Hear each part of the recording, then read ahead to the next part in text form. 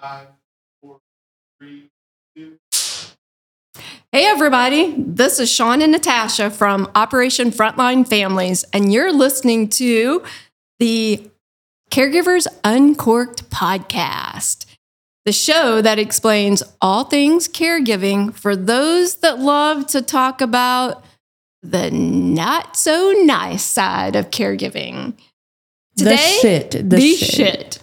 Today, we're going to talk about boundaries. We figure it's the new year, and this is kind of like a caregiver resolution. I don't know how many of you like resolutions and all that crap, but we're going to take it like a step further and talk about boundaries in caregiving. It's the new year. I think a lot of times, many of us don't know what setting boundaries looks like, especially in the caregiving journey. Right. Unless they've been with us to our restorative weekends and we lay down those rules on how to keep boundaries, how to establish boundaries, and what happens to you when those boundaries get pushed by someone else, and then what that does to your mental health, right? So I think for a lot of people who know us, they probably have those boundaries that they remember putting on paper and voicing to our group. But for those who don't, boundaries are super huge to us. They're good to keep in place for your own mental health. And it's good to revisit those and maybe add to them and maybe sometimes take away. Maybe one of those hard boundaries that you had, maybe can go off the list. Who knows? Absolutely. And you made a really good point. Okay, but first of all, when you were talking, I was thinking a few years ago, you said something so amazing about boundaries. Do you remember? I think it was something about like hard and soft boundaries, but you said it in a way that was so amazing. And for someone that really needed to set boundaries along the way of caregiving for my husband, who is a veteran, it was so impactful to me. Well, because I do remember that because we put it on the board and we had 3 categories of like our rigid boundaries. And those are the ones that they're not moving no matter what. And maybe what happens when those get, pushed and those boundaries and lines get crossed. And then we had more flexible boundaries, and those were our porous boundaries. So they kind of move in and out and are more flexible and maybe more negotiable. And then the other one was just kind of the one in the middle, right? No, the one you don't follow. Yeah, or that's what I feel like. Yeah, the more like you basically don't have any boundaries. You're just kind of like, whatever. But we know what happens when we don't have boundaries and how important they really are to ourselves. Well, and I think in this caregiving journey, many of us really think about these boundaries that are so difficult to set because our loved one is challenged in some way. So whether that is dementia, mental health challenges, where there's this line that sometimes is really hard to differentiate from of being what is a symptom, what is a behavior of our loved one's challenges, and making sure that we set boundaries around those behaviors and not necessarily symptoms. But if we don't know the difference between symptoms and symptoms and behaviors, thank you. How do we set boundaries? Right. Well, and then also, it's so hard, I think, because when you think of entering a relationship, any relationship, whether it's a romantic relationship, a professional relationship, just a friendship, there should be boundaries, right? But if those aren't established at the beginning of that relationship, it's really hard to come in on the back end after shit's hit the fan, especially, and establish those. So for those who are listening, who are just entering any kind of relationship, it's so important. We cannot emphasize this enough to set those boundaries in place and have conversations around them, because it's so hard. Just think of a child. Those of you who are parents, when parenting, right? You set boundaries. But if you do just randomly, like you let your kid go to bed or whenever, right? But then when you decide, oh, I'm going to impress at 8 p.m. bedtime, well, there's pushback. They're like, what the hell is this? Because they've got to do whatever the hell they want, right? And so it's kind of like that in the caregiving world. No, you're spot on. It is just like that. And, when we enter into these relationships and or caregiving comes along, right? And we're learning as we're going. And because of that, we're missing those prime opportunities to establish boundaries first thing. And then going back feels really foreign to all of us involved. And I love what you said, have those conversations, because you can have them with your loved one that you're caring for. Bring them in on the conversation, if you can, to talk about what do those boundaries look like? What are the consequences of crossing a boundary? And how best to go about doing that. I think that's really, it is difficult. This is not it's not an easy thing at all, because for one, we love that person. For two, we want the best for them. Yet, I will tell you all, for example, in my own life, one of the big boundaries that I had to establish for my own mental health and well-being was when my husband that I care for, one of his behaviors in a challenging conversation would be to get absolutely mad as hell and walk out and leave the house. Mm. It took me so long to figure out why. For one, I chased after him. Yes, I chased after him. Two, where was that coming from? I may have took quite a few counseling sessions to figure out where that came from. But once I learned that it was actually triggering me from my past and what I had been through as a early teens and early 20s. Like abandonment type, right? Exactly. Yeah. So Natasha knows me really well. So abandonment, it made me feel like he was walking away from me, and it scared me. So then I would follow him, which it just made it worse for both of us, because that then triggered him more. So there needed to be a boundary in place. And the boundary was, you can walk out of the room, you can go downstairs, you can go outside, but you're not leaving our house. And that gave him the ability to have space that he needed to get out of the challenging conversation. And for me, I knew that at least he was still there. So we could both navigate the rest of the conversation. Right, and just be okay. Exactly. Yeah.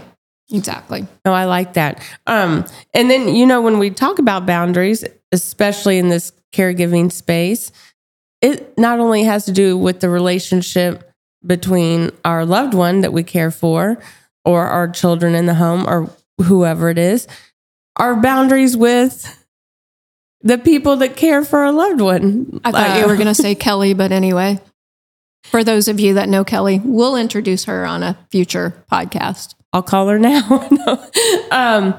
But we need boundaries right in place with the medical providers, VA personnel, whoever it is, especially as a caregiver.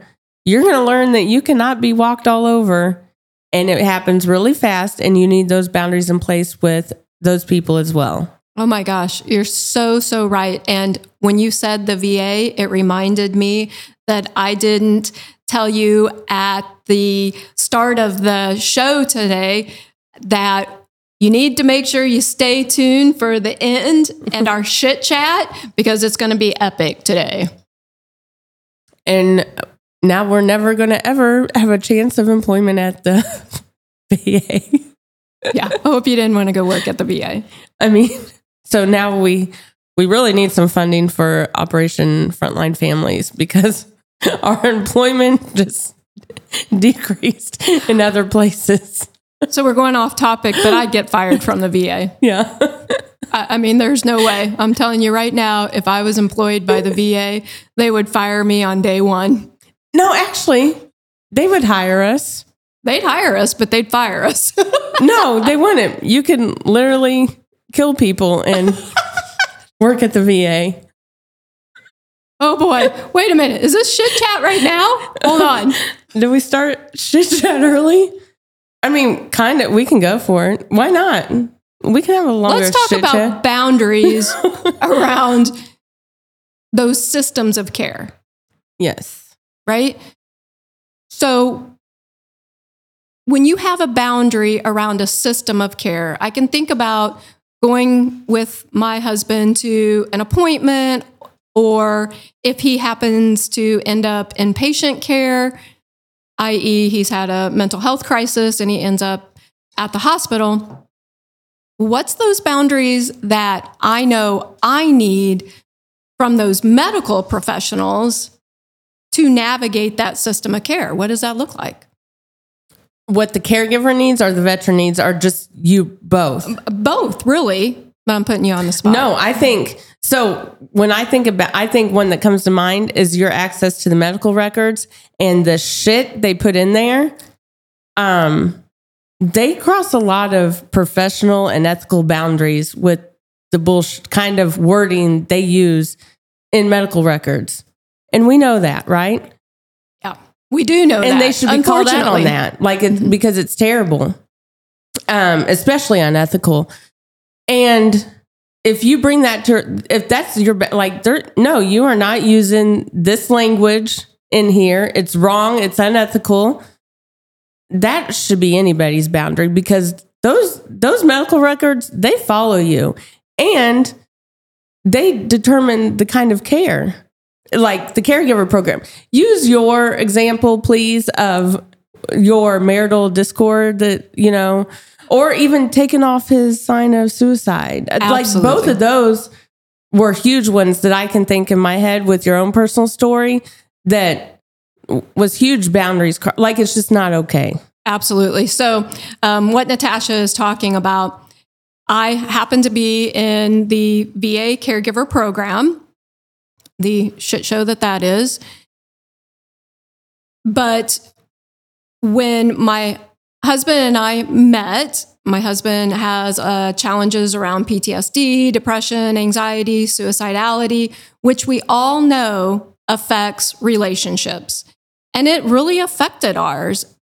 But one of the things that Brian and I always did ahead of time, let's get ahead of this, right? We know that there may be some issues. We're both bringing baggage to the marriage anyway. This isn't our first go round.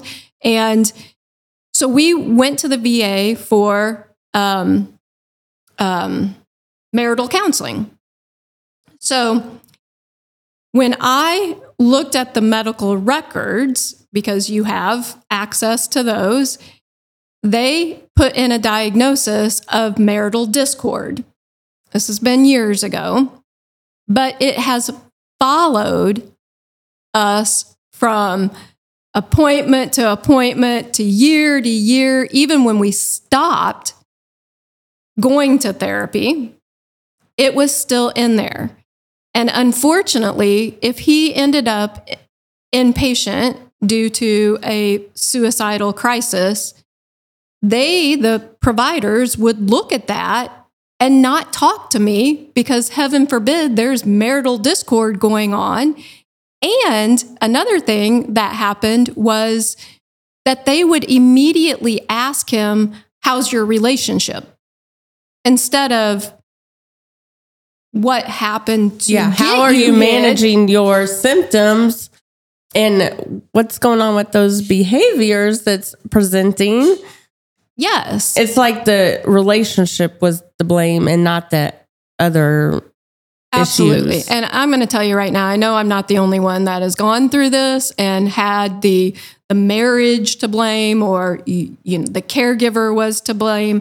And it took us a good long time to get that marital discord diagnosis, which really isn't a DSM-5 diagnosis. Remember, y'all, we're social workers here. And it really affected not only his care, because he's trying to get how them they to interacted yes, with you. Absolutely. So boundaries on systems of care and making sure everyone listening understands that they can speak up. You have the right to speak up. Go to patient advocacy, go to the White House hotline. If you have to take it even further, go to your senators or representatives. You do not have to stand for false information in your records. That's setting a boundary. Well, and what I don't think people understand what could have happened to his care and his level of care had that stayed in there. You could have been, if I worked in the caregiver program and I saw that, I'd be like, how's she a caregiver then? She needs to go. Bye, Sean. Right? Yeah. And Bye, Felicia. Right. You could have been like kicked out of the program because how are you a caregiver and there's all this marital discord, right? You're exactly right. And that's what I was really worried about. That would have been a huge consequence to his care. Yes. And it really, the last few times that he was inpatient, it did affect his care. That was part of the problem. Because they didn't communicate with you. They did not communicate with me. They didn't really understand what was going on, because one side of the story, when someone is in a crisis, your brain's not functioning anyway. Therefore, you need that second person going, hey, no, this is what's going on. But at the same time, my husband always wants me as part of the care team. So when he is inpatient asking them to call, he's not getting the appropriate care that he needs because he's so focused on that. Right. And with that, I think that's a pretty good segue into our shit chat. But real quick, I know people are like, well, shit, how do I establish boundaries? What does that look like? It's so personal. It looks different for everybody. How many you have in place? All of that looks different. What I like to tell people, though, is when something's done to you, whether it's physically, verbally, whatever that is, and you have to be in tune and pay attention to how your body responds to that. You can set boundaries based on how your body responds to certain things. When something doesn't make you feel good, whether it's physically or emotionally, then you should reflect on that. And that's probably a good indication that there's a boundary that can be in place surrounding those feelings you have. I like that. I like that a lot. And when you were talking, one of the things that I thought about was you don't want to set such a large boundary that you cannot follow, i.e., if you leave the house in a rage, I'm divorcing you. I'm divorcing you. All right. You cannot set that boundary unless you know that that is truly what you're going to do. Right. Period. You cannot set that. Because that's the easy one to be pushed. Leaves the house. Oh, look, I don't get a divorce. And then that pattern and that behavior continues. Again, just like with a child. That boundary, when that's pushed and the consequence that's mentioned doesn't happen, it's going to happen. That person is going to do that thing again. You're reinforcing. We're people. We're human. That's what we do. Right? And you're reinforcing the not so great behavior. Right. No matter what. So set boundaries that you know that you can keep. And in our experience, in my personal experience, that boundary had to be set we were in counseling, not at the VA at the time, in counseling, and they helped us set those boundaries and what that consequence would be if he did leave the house. What was that? What was it? Did you have one? You don't come home. Yeah. I'm like, you don't come home. You cannot come back. i.e., you're going to have to go and stay at your mom's. And at the time when I had these boundaries in place, we actually don't have this problem anymore. But that's a testament to setting boundaries, keeping them, and then we're moving on. He knew I was dead serious. Dude, your stuff's going to be on the front step. You can come back and get your clothes, but you're not stepping your foot back in my house. You're going to stay somewhere else until we can come back, discuss this, and make amends and make sure that these boundaries are in place. Well, and then when I'm thinking about our restorative weekends and all the caregivers that we've worked with, I'm trying to think of the common things and the common themes that happen in our homes as veteran, first responder, military caregivers, and what that looks like. Because I feel like it's a lot of the same boundaries that probably should be in place. Can you think of any off the top of your head that as a whole that are common to this space? I think the big one is angry outbursts and isolation. So sleeping for days on end. My husband happened to, for a very long period, hardly even get off the couch. I'm surprised there's not like a deep, worn hole in that couch. And in a nutshell, you may be thinking, well, he was just sitting on the couch. Hey, it keeps him from living his life. It was a form of isolation. So I think, which leads to other challenges. Well, and then you go down that depression, and then there's suicide, then there's inpatient, and there's a whole trail of things that happen when people start to just lay on the couch and isolate. It leads to a whole other trail of issues. Yes. So this is where it comes into play of discussing what those boundaries and those consequences are going to be together. Right. Like you can rest your ass for 2 days, but on that third day, get your ass up, right? You're getting up, man, or I'm pulling your ass off that couch. Right. But yeah, or no whoopee for you tonight. Wait, what's that? No, that's abuse. You can't withhold affection. That's abuse. We don't withhold affection. That's emotional abuse. Oh, great. So now you're telling me I'm emotionally abusing him for not having sex for 4 years. Did I say that out loud? Now you know what you got to do tonight. So you're not emotionally abusing your husband. Great. No, but that is, we can't punish them by doing that. Right. And you know. I know, y'all. Don't go commenting on here that I got to give that man some stuff. Don't be sending her lingerie in the mail to our office, like Absolutely. Trying to. Great, you know that's going to happen now. Don't be trying to spice up things.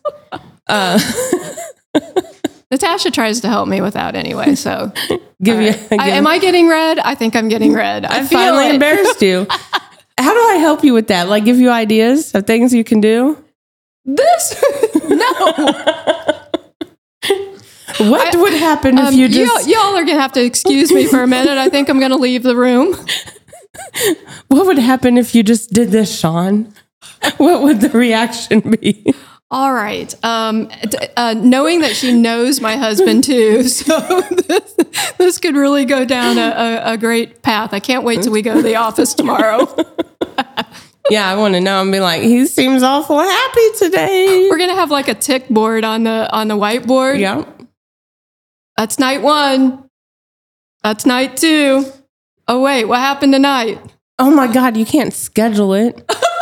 Put it on the calendar. He's going to be like, yes, there's a star on January 16th. Oh my God. All right. Well, After let's see. that, Can we find a shit boundary chat. around that? Yes. All right. Let's move on to shit chat. Let's move on to shit chat with all that. In my red ass brought it face. up. I'm so red. You brought it up. I didn't say nothing about 4 years or none of that. Oh my All gosh. I said was we cannot restrict our loved ones because you can't withhold love, no matter what that love looks like. It's Okay. okay. All right. Thank you for that scolding. No. All right. Shit chat. So we talked a little bit about the VA. Let's continue that. That's always fun.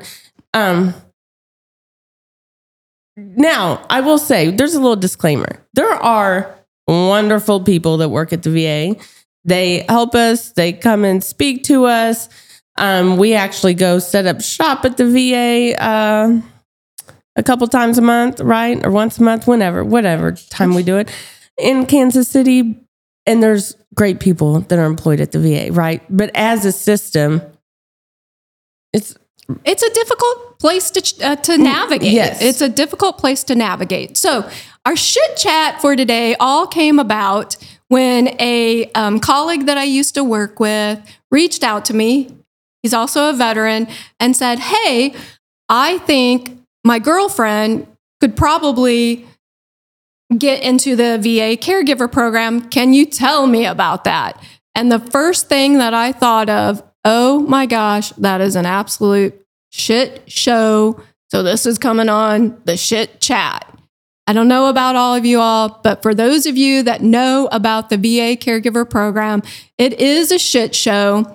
And I had to really talk about this program to this veteran in a way that, one, I mean, it can be helpful. right. It And can that be doesn't helpful. discourage them from seeking further help through the VA caregiver program. Exactly. But I found it really, really difficult to tell him how it would be beneficial to them instead of going down that road of, oh my gosh, just know that it is going to be, you're going to have a long interview. You're probably going to be re-traumatized. Your girlfriend needs to know exactly what she provides for you. It's just such a cumbersome process. And we know personally that it is really a hard thing that some of you caregivers who are caring for veterans to navigate this program. Well, and I think it's good to provide that truth to people that it's not easy. They want to know every single little caregiving, task that you do and your role. And there may be things you do. It's almost like you should seek help with someone that's in the program so they can guide you with all of that, because there's so many things that our caregivers that we work with do, and they don't realize that it's a caregiving task until we're like, yeah, you thought that was a task you're supposed to do because you're married to them? Yeah, your wifely No. duties. No, Yeah. that's caregiving. You are a caregiver. I love what you just said. Therefore, if any of you are wondering more about the VA caregiver program, for those of you who are caring for veterans, or need help navigating that, not appeals, although we can give you a resource, please reach out to us. And Natasha, bring it on home. Okay. Go like our page at Operation Homefront Families, like our Caregivers on Cork page, share us, follow us, do all the things. Send us some fan mail at podcast at Operation Homefront Families. Operation Frontline Families. My bad. What did I say? Operation Homefront. My bad. Operation Frontline Families.org. We're new. I forget.